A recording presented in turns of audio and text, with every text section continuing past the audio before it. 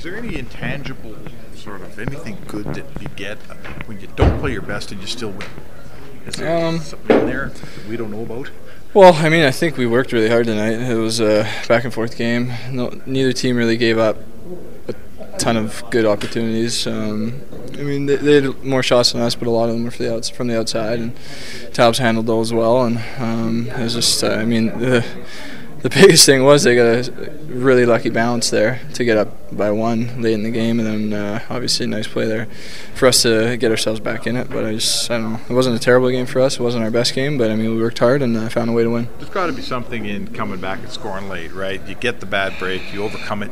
You know, you get yourself into a shootout and win a game. Yeah. There's got to be something there for you. Especially when things, obviously, they haven't been going great for us. I think this is a big game for us. I mean, it's first game in our homestand, and to be able to come back late in the game after a tough bounce against, I mean, we could have sagged, we could have just kind of rolled over and died, but I mean, we kept pushing, we kept fighting, and there was no let up in our game, so it was a good sign. Thanks. Yep.